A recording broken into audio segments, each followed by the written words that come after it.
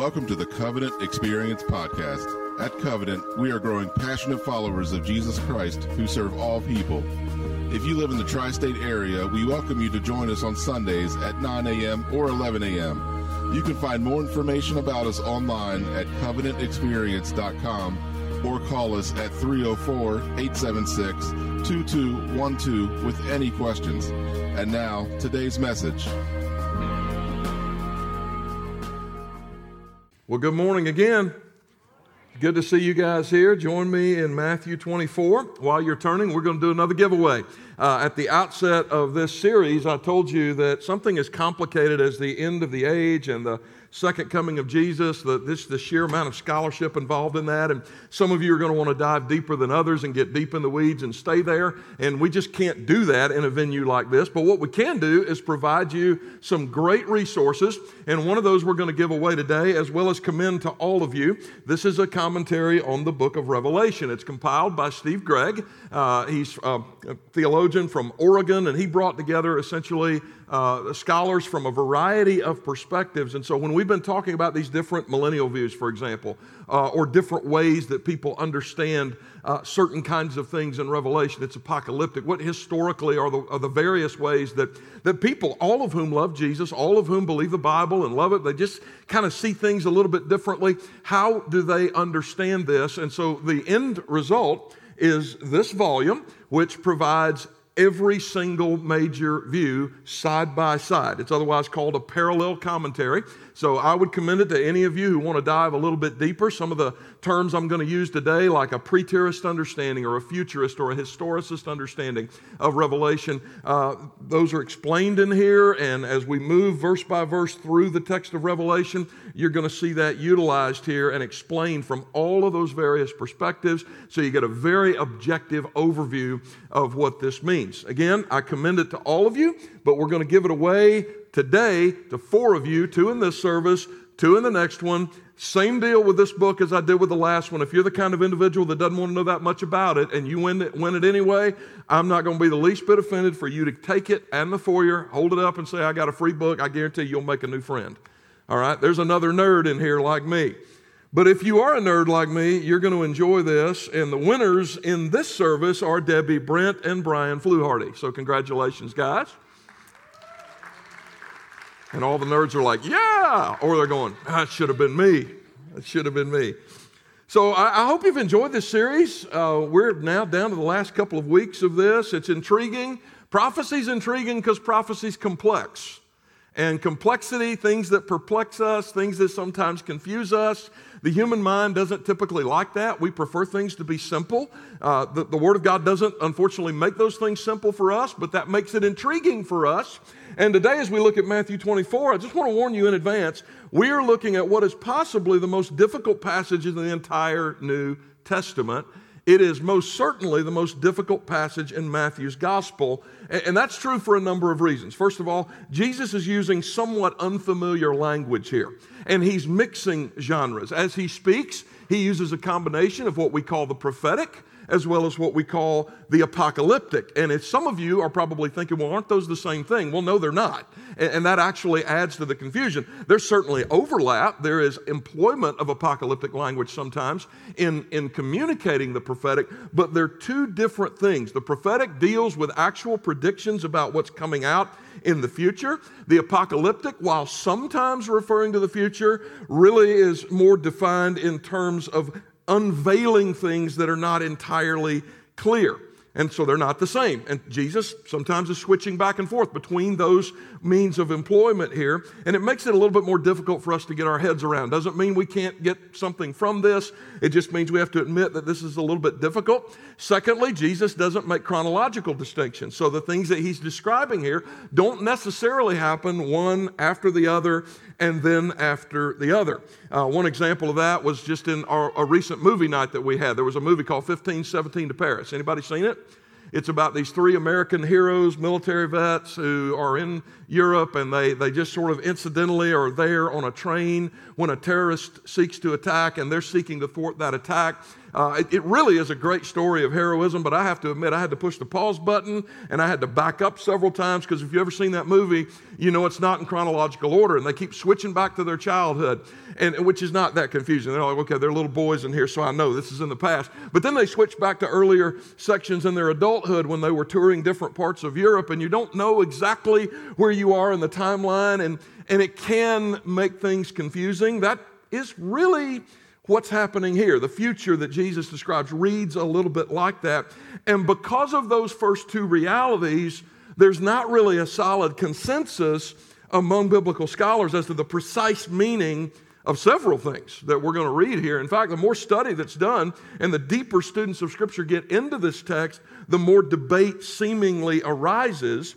And so generally speaking, there's four schools of thought around how to view not just Matthew 24, but the whole of prophetic literature. This really would apply to the book of Revelation more so than the Gospel of Matthew. But Matthew, especially this section of it, has been looked at in four different ways. And just by way of introduction, I want you to see those schools of thought and what they mean, because you're going to have to make a call here somewhere along the way. The first one is called preterism.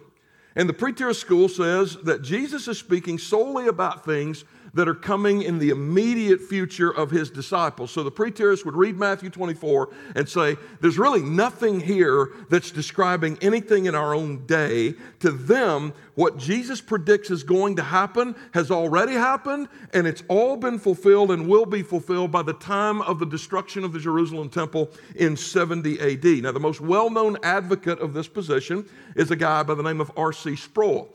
Godly Presbyterian theologian. I've learned much from him over the years. He's been in heaven now for about 3 years. Is he right? I don't think so. Are you sure? Not really. You see how this goes? All right, a little bit of confusion. So hang with me here, all right? So preterism, it's all in the past. Second school of thought is futurism, which is precisely the opposite of preterism. Most, if not all, of this passage describes things that, even from my own perspective in history, are entirely in the future and yet to come. All right? So preterism, it's all in the past. Futurism, it's nearly all in the future. Thirdly, there's something called historicism. Now, this view says the prophecy is a pre-written record of the entire course of history from the time of the first century up until the end of the world. The thing with historicism, because I like historicism, sometimes I think myself a historicist until I look at the way theologians who adopted this view still kind of felt it necessary to put a one-to-one correspondence on all of these things. This is what the Reformers did. They believe it correlated to the wider history of the church and not merely to their own time. That's historicism. Idealism. This is the belief that prophetic teaching is a dramatic presentation of transcendent spiritual realities that lie behind world events and which occur in cycles throughout history. And after 30 years of studying the Bible and texts like this is where I tend to land. I think those words, just like those of John in Revelation, are more of a panoramic description of repeated cycles of historical moments, both from in Jesus' own time, his immediate future, but also from our own. So am I right? Probably. Could I be wrong? Sure I could be, but probably not. Will I be okay if I discover that I'm wrong? If I get to heaven and Jesus says, yeah, Rainey, you missed that one, like by a mile. Yeah, I'll be fine with it. I'll be fine. And that's kind of my point here. It's all right to study these issues. It's good that we look into this. It's good that we stand on the shoulders of people that have come before us, that are smarter than we are, that it's one of the reasons that resources like this are very important. There's a long line of people between Jesus and your grandmother, and what they believed mattered. And it probably influences you more than you think it does, and that's part of the point. It's okay to do that. It's okay to have an opinion, even a strong one. And it's fine even to be confident in that opinion. But if the last 2,000 years of faithful Christian scholarship has taught us anything, it has taught us that on this issue, some humility is in order. Some understanding, some deference toward each other. And so when you get to the point that you know what you know about eschatology and everybody around you is a heretic or their teaching is harmful, you no longer have confidence, you have hubris. All right? Scripture calls that pride. Don't mistake pride for confidence. Be humble And so here's how I'm going to lay it out for you. There's a chart coming up here. You're going to see a real quick glance at it. And so if you're one of those people like, oh my goodness, I want that, it's going to be in the show notes on the website and on the podcast once we get all this published. You can download it right to your phone if you want to, okay? But you can kind of see, all right, like for example, false Christ. If you believe it was fulfilled by 70 AD, then it's going to be all those Jewish prophets who predicted that God would deliver Jews from Rome. If you think it's a final fulfillment, you probably see it as something like Antichrist who deceives many by his words and deeds. War, famine, earthquakes. Well, Rome had multiple wars and famines during the reign of Claudius, which came very quickly after Jesus read these words. But we also know that we still live in the middle of that, and so maybe it's all right to see that as somewhat of a future thing too. And so as I look at all of that, my question is, why not all of the above? Like, why is it that we've got to pick a lane and stick in it? And I think that's a worthy question because of the way that Jesus expresses himself here. All right, this is part of what's called the Olivet Discourse because he's seated on the Mount of Olives, and there's a little history that precedes this that probably helps inform us as to the nature of the discussion that's going on between he and his disciples. He's just finished a couple of really hard tasks. He has, for one, excoriated the Pharisees and the scribes for their legalism and their spiritual oppression. He has wept bitterly over Jerusalem and the future he knows is coming to that city because of the obstinance of God's people. And he has now taken the road from Jerusalem toward Bethany, but they've stopped at this spot on the Mount of Olives that incidentally has a gorgeous view of Solomon's temple. So if you can imagine Jesus, all of his disciples, and he selects, providentially no doubt, this one spot to sit where they can just look out and see this gorgeous vista with Solomon's temple, the second temple, in the foreground. And it's while they're looking at that vista that Jesus says something shocking in verse 2. You see all these, do you not? Truly I say to you, there will not be left here one stone upon another that will not be thrown down. Now, can you imagine how stunned the disciples might have been by something like that? And they assume, no doubt, that he's talking not just about the destruction of the temple, not just about the destruction of Jerusalem. They would kind of assume that he was talking about the end of the world. In fact, we just commemorated a day yesterday, a very significant milestone in our own country, did we not? That makes us kind of do that correlation. Because if you were of a certain age in the fall of 2001, you remember, don't you? I do. I remember where I was. I remember getting a phone call from my mother-in-law. Smartphones weren't around in that day, so I had to get to a television. Right? Y'all remember those days? We had to get to a television, turn it on. And I did so maybe 10 minutes before I, in horror, like so many of the rest of you, watched live as that American Airlines flight crashed into the other tower, the World Trade Center. I watched it happen at the Pentagon, and then later in a field in Pennsylvania, and we remember these pictures, and I got to tell you, the world that day did not come to an end, right? But as an American who had until that moment enjoyed the relative security and the sort of bubble that I had grown up in, it kind of felt like it, didn't it? It felt like it. And it must have felt that way to a lot of other people, because I can remember churches suddenly filling up with people looking for answers. Well, in the disciples' minds, the destruction of Solomon's temple would have been that kind of cataclysmic event. At least in their minds, that kind of thing could scarcely occur unless it brought with it the very end of the age. And so Jesus responds to their shock in the following way. In verse 4, and Jesus answered them, "See that no one leads you astray." And what comes next in these series of verses is a description of at least two events rather than one. George Eldon Ladd, the premillennial scholar, calls this a prophetic foreshortening. And what he means by that is overlapping two events that are described in a single message. So you've got the soon coming destruction of Solomon's temple right here. And then you've got what that destruction is going to foreshadow, which is a greater destruction and a greater tribulation that's coming in the future. And what makes this text so difficult sometimes to get our heads around is that we never quite know which one Jesus is talking about. Okay? And I have to wonder if by the inspiration of the Holy Spirit, there's not some intentionality in that. Because I'm not sure Jesus wants us answering all those questions. I think what he wants is for us to answer three questions. And so I'm going to try to do that today. Number one, what's going to happen? Number two, How will it affect God's people? And number three, what do we do? Pretty simple. So let's start with the first one. What's going to happen? And as we look at this passage from the disciples' place in history and our own, let's try to look at both of them. And you look at the immediate fulfillment of so much here, it's truly stunning to note the accuracy of Jesus' predictions. There's 6 graphic descriptions here. Beginning with this, Jesus says there will be false teachers and false Christs. Verse 5, for many will come in my name, saying, I am the Christ, and they will lead many astray. Then again in verse 11, and many false prophets will arise and lead many astray. Now you can go to any good library, public, private, religious, and you can browse through the history of what's called Gnostic literature, written in the first century, and you're going to see references to multiple messianic pretenders in both the first century and the second century. Their views were, first of all, antithetical to the faith given by the apostles, and many professing Christians were led astray because of some kind of attraction to this. And we see the same thing today.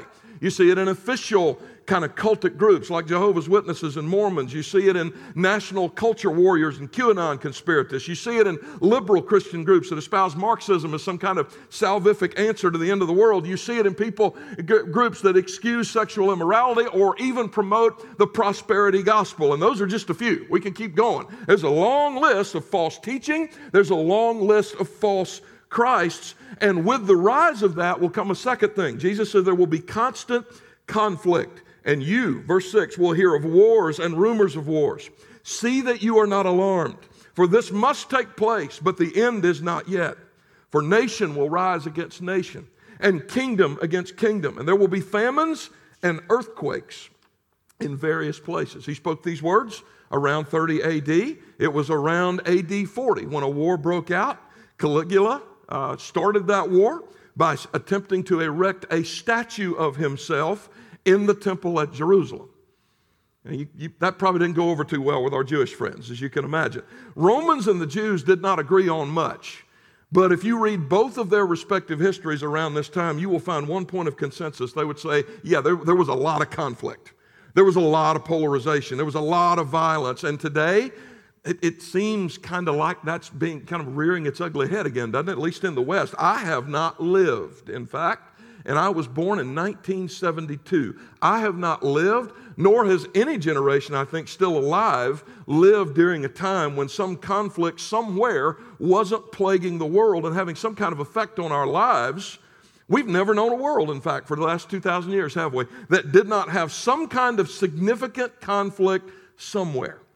And the same is true with natural disasters. There's not even a generation that passes after these words are spoken that a major earthquake struck Phrygia. That happened in AD 61. Pompeii, that famous story, it was leveled in AD 63. Antioch, where incidentally Matthew probably wrote this gospel some 20 years after these words were spoken, saw large city reshaping earthquakes in 37, in 42, and then again in 115. So there's going to be war, there's going to be conflict, there's going to be false Christ, there's going to be false teaching, and thirdly, there's going to be false starts. Look at verse 8. All these are the beginning of birth pangs. Ladies, you ever have a false alarm when you were pregnant? Like up to the point that you woke dad up and you got that bag that you'd had packed and you make it to the ER and you're like, you can feel it and whatever goes on with you guys, I don't know, I don't even want to get into that, but whatever you feel physiologically and you walk into the ER and you're like, this is it. And 10 minutes later, the nursing staff goes, no, it isn't. You ever have that experience? Jesus says history's going to be a lot like that. There's going to be moments that make you wonder, is this the end? No, it's not. And so what you want to avoid, just throwing this in for free, is participating yourself or listening to people who have a cycle of always saying, this is going to be it, this is going to be that, it's going to happen before the end of 2020. Oh, now it's going to be 2021. Oh, now it's going to be, oh, shut up. All right? You've been getting this wrong over and over and over again. Your batting average is freaking zero. That's what Jesus is talking about. These are birth pangs. We'll get to this later, but he said, when the end comes, you're not going to question. You're going to know. Everybody's going to know. There's not going to be any debates about this. False starts, war, conflict, false teaching. And, number 4, separation by tribulation. Verse 9, then they will deliver you up to tribulation and put you to death, and you will be hated by all nations for my name's sake. And then, as we would expect, many will fall away and betray one another and hate one another. And we got to pay some attention here, because this is what Jesus is telling us. You will be tested, and many of you will fail that test. Now that makes me shiver for the people I pastor and the people I love, for a community that I love, for people all over the world, and particularly all over this nation. When I compare these words, and just keep in mind, I love you guys. Now, some of you are going to get angry with me for saying this, but I love you. When I compare these words to the relatively minor inconveniences that we've had to endure over the last 18 months and the spastic, light your hair on fire way that so many Christians have reacted, and I read a text like this, they're going to deliver you up to tribulation. They're going to put you to death. We haven't experienced anything like that. And the result of that is you're going to fall away, and you may even betray your brothers and sisters. And then I watch the way Christians have reacted the last 18 months, and I'm like, what are you going to do when the real thing happens? We got to think about this.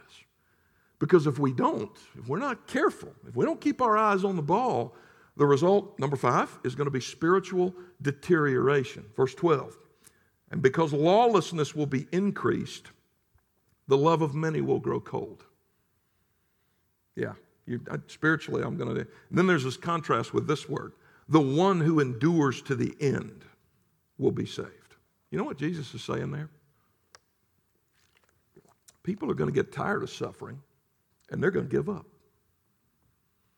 That frightens me for you.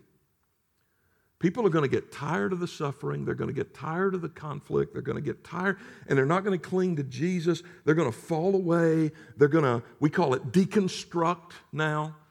You know, on an individual level, I've seen this. Somebody wants to sleep with somebody that the Lord doesn't want them sleeping with. And so what do? They deconstruct. Eventually.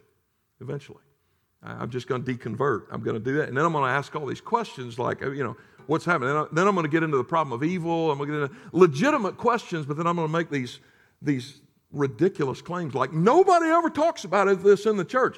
For about 2,000 years, there have been about 10,000 volumes written on that subject. Dummy, go to a library or ask one of us. We'll be glad to suffer with you and wrestle with you through the issues. You're not wrestling with the issues. You're being intellectually lazy because you want to sleep with somebody.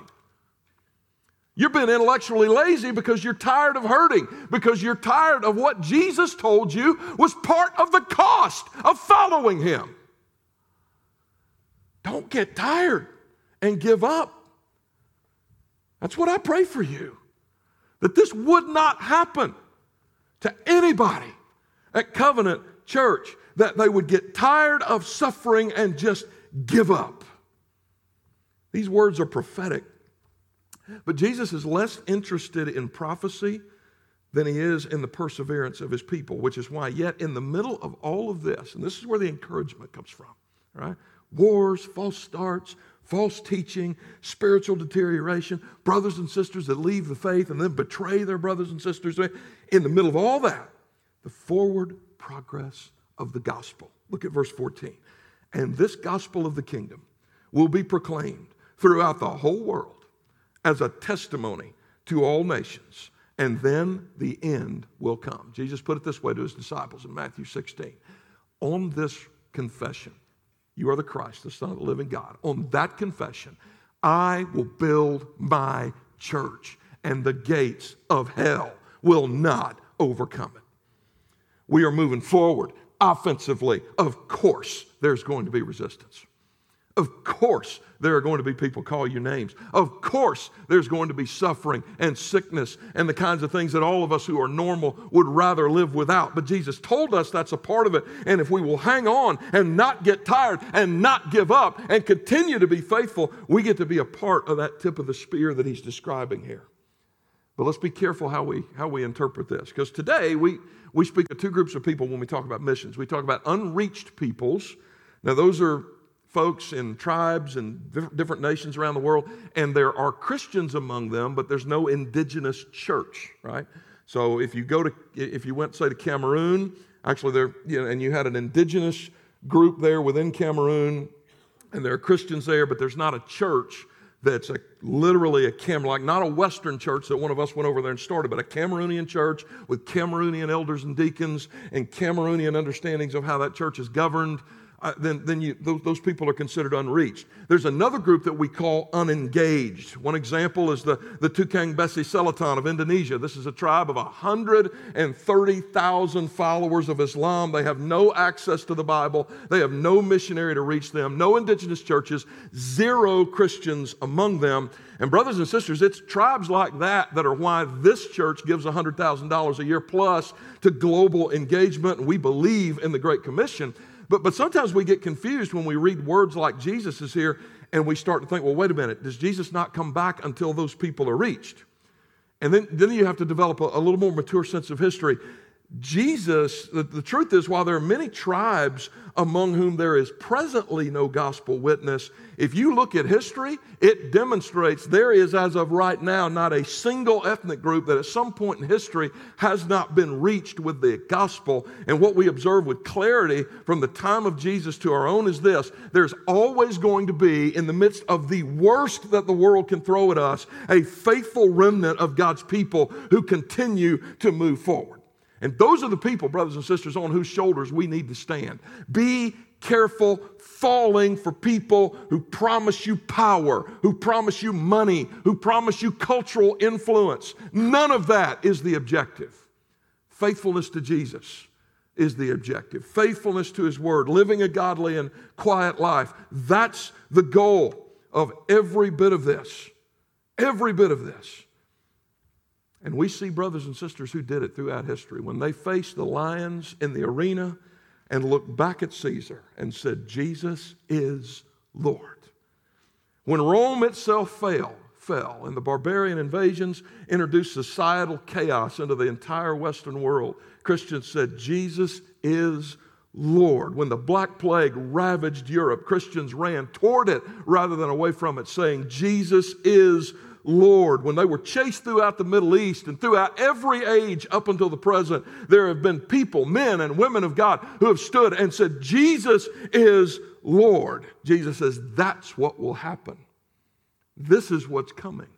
There's going to be a remnant, and the gospel will continue to move forward, and the gates of hell will not be able to stop it from happening. But my people need to be faithful. And in order for you to be faithful, you got to have something other than a timeline. See, that's why He's telling His disciples this stuff. They and we want a timeline, don't we? How's this going to work out? What's going to happen? It's okay to have an opinion about that, but that's not the point. They want a timeline. We want a timeline. Jesus instead gives them and us a dose of reality that will characterize both their world and ours. Jesus told us 2,000 years ago that until He returns, there will never be an age in which His followers don't have to live with all of this. And we need to accept that, and we need to endure it, knowing this, that if we endure, we will eventually come out of it. The Lord will deliver us from it. That leads me to the second question. How will this affect God's people? And I think Jesus' answer here is to say it will affect us in 3 different ways. First off, in instability. Everything's not always going to work out. Sometimes you're not going to know. Sometimes the world is going to feel like it's being turned upside down, and there are no easy ways to fix it. He says in verse 17, so when you see the abomination of desolation spoken of by the prophet Daniel standing in the holy place, let the reader understand. And some of you like me are going, yeah, I'm trying to, right? I'm trying to. Then let those who are in Judea flee to the mountains. Now, he references Daniel, and to be precise, he's referencing Daniel chapter 9, verse 25. 167 BC, Antiochus IV comes in, slaughters a pig on the altar in the temple. Most Jews understood that event to have fulfilled Daniel's prophecy, but Jesus seems to indicate here there's something more coming that's after the pattern of that. And then we see some level of what could have been a fulfillment of that later. Eusebius in 67 AD declared this prophecy fulfilled when the Jews fled persecution to the mountains of Pella. Jesus goes on. Verse 17, let the one who is on the housetop not go down to take what is in his house, and let the one who is in the field not turn back to take his cloak. There are going to be times when calamity, Jesus says, is going to come on my people with such rapidity that you don't have time to even gather provisions. He continues in verse 19, and alas for women who are pregnant and for those who are nursing infants in those days, pray that your flight may not be in winter or on a Sabbath. It was a common experience for pregnant women and winter travelers. Both of those describe difficult mobility in the first century, being pregnant or traveling in winter. And when you're pregnant and traveling in winter, that's the worst. So he says, just pray that you can get where you need to get quickly. And then comes verse 21. For then there will be great tribulation, such has not been from the beginning of the world until now, no, and never will be. And if those days had not been cut short, no human being would be saved. But for the sake of the elect, who are the elect? Those who have put their faith and trust in Jesus. I mean, really done it. Given them their lives, those days will be cut short. Now, there's a teaching that's been around for about 190 years. I've talked about this teaching earlier in the passage, that there's going to be a catching up of the church prior to all of this, and that God's people are going to escape. It's called the rapture. Tribulation, they say, is for unbelievers. It's not for believers. Now, I got to be honest with you, I hope they're right. Because I'm normal, like you are. It's one of those areas where I'll admit I could be wrong. There are many colleagues of mine in the pastorate and in wider Christian academia who believe in what's called a pre-tribulational rapture. I don't, and I don't because of this text, among other things. The problem occurs when in light of that doctrine, you start to focus on everything you're going to escape. That's the thing I'll warn you against. You don't have to agree with your pastor on this, but when your conclusion and your application to a belief in something like that is, well, we're not going to be here anyway, so it doesn't matter, there's just absolutely no way to make Jesus' word square with that attitude. You just can't do it. But even if you can make his word somehow square with a pre-tribulational scenario, there's no assurance that the Christian church will never have to deal with getting their bubble burst. Right? In fact, just the opposite. And we've seen it throughout history. Did you know that the 20th century, from 1900 to the year 2000, saw more people martyred, killed for their faith? Not jailed, not harassed, not told to take their Bible and put it in their locker, murdered because they believed Jesus was Lord. You know, the number of people killed for that reason in the 20th century exceeded the number of all people killed for that reason in the first 19 centuries combined. Did you know that? That's the world we live in. Pray for the persecuted church. But more than that, I think we need to grasp something of their perspective. I've shared this story earlier in this series as well, that I was in India about 10 years ago training pastors. One of them was a guy named Ambrose, named after one of the early fathers of the church. We gathered around him and prayed because as he left his village about 150 miles northwest of where we were, Hindu fundamentalists had threatened to kill him and torture members of his church. He was going back. I have no idea what happened to Ambrose.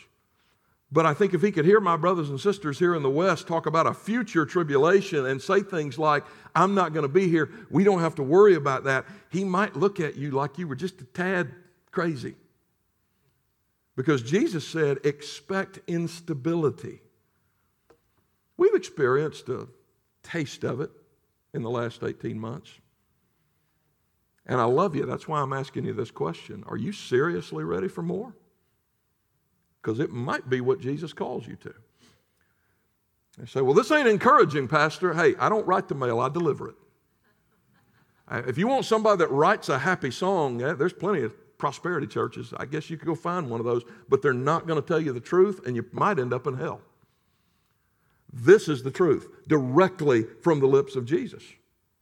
Are we really ready for more? Instability will characterize the world. Jesus told us this. And because there will be instability, there will secondly be tempting substitutes. Look at verse 23. Then if anyone says to you, look, there is the Christ, or there he is, do not believe it. For false Christs and false prophets will arise and perform great signs and wonders so as to lead astray, if possible, even the elect. See, I have told you beforehand. So if they say to you, look, he is in the wilderness, do not go out. You notice, here's the practical application. Don't go following that idiot. If they say, look, he's in the inner rooms, do not believe it. There will be people who come along in the midst of an unstable world, and they're going to promise you a quick fix through money, through power, through pleasure, through cultural influence. And they will even sometimes be able to perform miracles to make you think they are legitimate. And so what you need is discernment so that you don't take that exit ramp. You need to stay on that straight and narrow road. Now, the good news is, in the midst of the stability, of the instability, and all these advertised exit signs, we got a better way. Go this way. Go this way. And now we're living in a world where, because of the free market of ideas, you can take Jesus with you. Take Jesus with you into that nonsense. But there is a call to clarity. Look at verse 27. For as the lightning comes from the east and shines as far as the west, so will be the coming of the Son of Man. Wherever, if they say he's over, if you have to debate, if you have to take a trip out into the desert or into some inner room to see whether or not this is true, it ain't true, because when I come back, everybody's going to know, and nobody's going to doubt. And then he says, wherever the corpse is, there the vultures will gather. It's getting to be about deer season, so we know what that means here in West Virginia, right? When you see buzzards flying, somebody either shot one or hit one. First church I ever pastored, a guy walked up to me. He said, you want some deer meat? I said, I love venison. He brought me 2 or 3 pounds of deer meat. I said, man, thank you for that. I said, what'd you get him with, a bow or a rifle? He said, an F-150.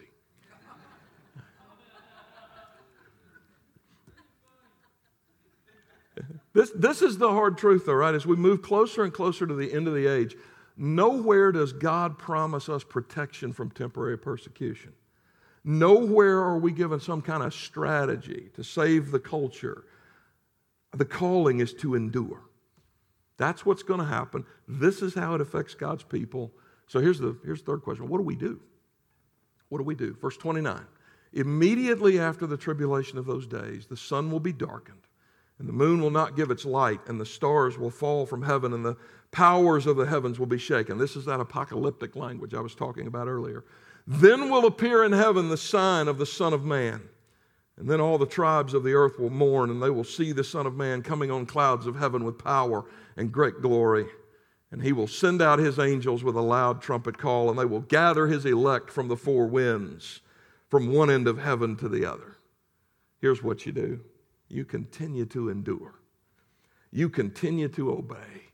Whatever it costs you, you cling to Jesus and his word. Don't be taking those exit ramps. Don't be chasing after those tempting alternative messages. When things seem unclear, you cling to the clear, because there's coming a day when those who have done this will look up, and we will see our King come, and he will silence every mouth and cause every knee to bow, and then he will take us home. You got to believe that's actually going to happen in order to do all that other stuff. Okay? You can't be a German higher critic and write all the miracles out of the Bible and actually do what the scriptures talk about doing here. You got to actually believe he's risen from the dead, which makes me wonder how many supposedly Bible-believing Christians don't, and they reflect it in the lives that they live because they're running around with their hair on fire. Endure. You must endure. And you must believe. Okay? So here's the big picture of Matthew 24. The point is not to say, I got it, right? I got my arms wrapped around it. Look, I've been studying texts like this for 30 years. I don't have my arms around this. I don't have everything figured out. But I don't think that's the point. And when you miss the point, you end up, Lord only knows what. I mentioned that the other day. It's the guy that's got all kinds of ammo and canned goods in his basement, and he's locked and loaded and also cheating on his wife and thinks he's ready for the second coming of Jesus. That's what that hermeneutic will get you, right? It is living morally, not loving your neighbor, no fear of God, but I got this figured out. I got it. I know what's coming. It's why G.K. Chesterton said something almost a century ago that I think rings true. It is only the fool who tries to get the heavens inside his head. I'm trying to grab everything. I'm trying to understand everything. I mean, it is only the fool who tries to do that, and not unnaturally his head bursts. The wise man, I want you to hear that, is content to get his head inside the heavens. These are the things that we just don't know for sure, guys, but there are some things that we do. Get your head inside those heavens and be faithful until you see him. And when everything else passes away, you'll find out, and I will too, he's enough. He's more than enough. You know, near the end of World War II, the city of Warsaw in Poland was almost completely leveled, and according to one witness, the only skeletal structure left standing in that city was one wall of the Polish headquarters of the British and Foreign Bible Society. They distributed Bibles all over Europe. One wall left standing. So you got this rubble. There's no infrastructure. There's no clean water, electricity. There's no commerce. I mean, this city's leveled except for one wall. And the words engraved on that wall, visible to everybody who walked by, said this: heaven and earth will pass away, but my words will never pass away. I don't know what the future holds. There may come a day when you and I are literally called to live that truth. And that's what you got to ask yourself. Am I willing to lose it all? Is Jesus really the priority? Is he really the center of my life and the circumference of everything that I do? What if God's sovereign plan in history includes at some point suffering on my part like I have never known before? What if at some point in the future, God's sovereign plan? I had a colleague of mine who had his master's, working on his PhD, resigned from a church because of some things going on at the top, and he just couldn't, his conscience wouldn't let him do it. And he took a job as a courier. This is back in the 1980s, so he's making about $5 an hour. And his company called him and said, we've got somebody put too much stuff in a dumpster and it won't dump. And we need you to go out there and clean it out. And so he's standing in the middle of that dumpster, angry by his own testimony. He said, and I just started yelling at the Lord. Lord, I've got a master's degree, I'm working on a doctorate degree, I got a wife and I got 4 kids, and I'm out here in this dumpster cleaning this up, and I'm slinging to get the bugs off of me, and I'm picking up Lord only knows what, and I got greasy hands, I got sticky hands, I got smelly arms, and I don't know why you would put me in this. All I did was try to be faithful to you. That's all I've ever done. I said yes to your call. I left behind a career. I did all of that, and he said, God spoke to me about as close to audibly as another person could speak.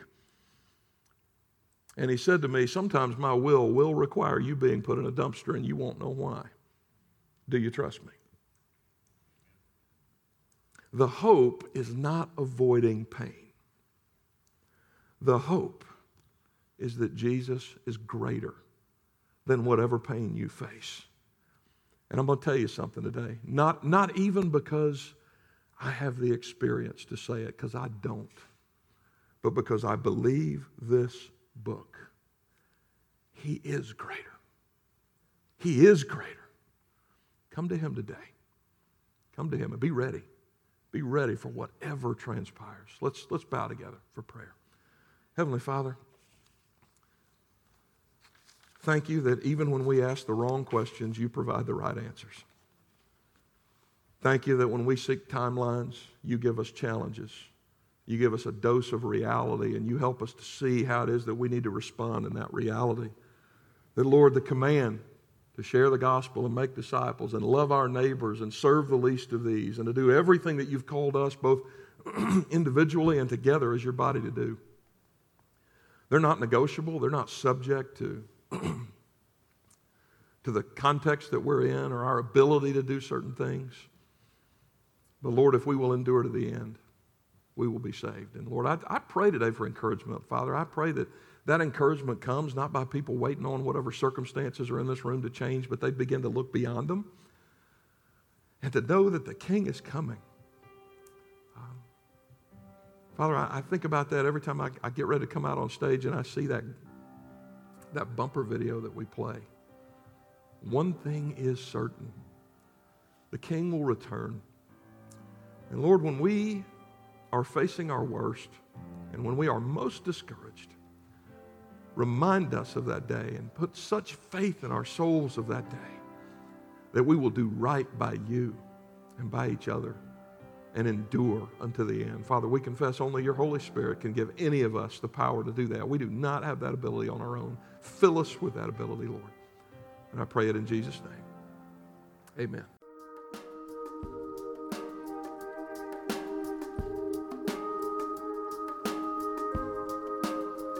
Hi, everybody. Pastor Joel here, and I am so glad you stopped by. I pray this podcast helps you in your walk with God.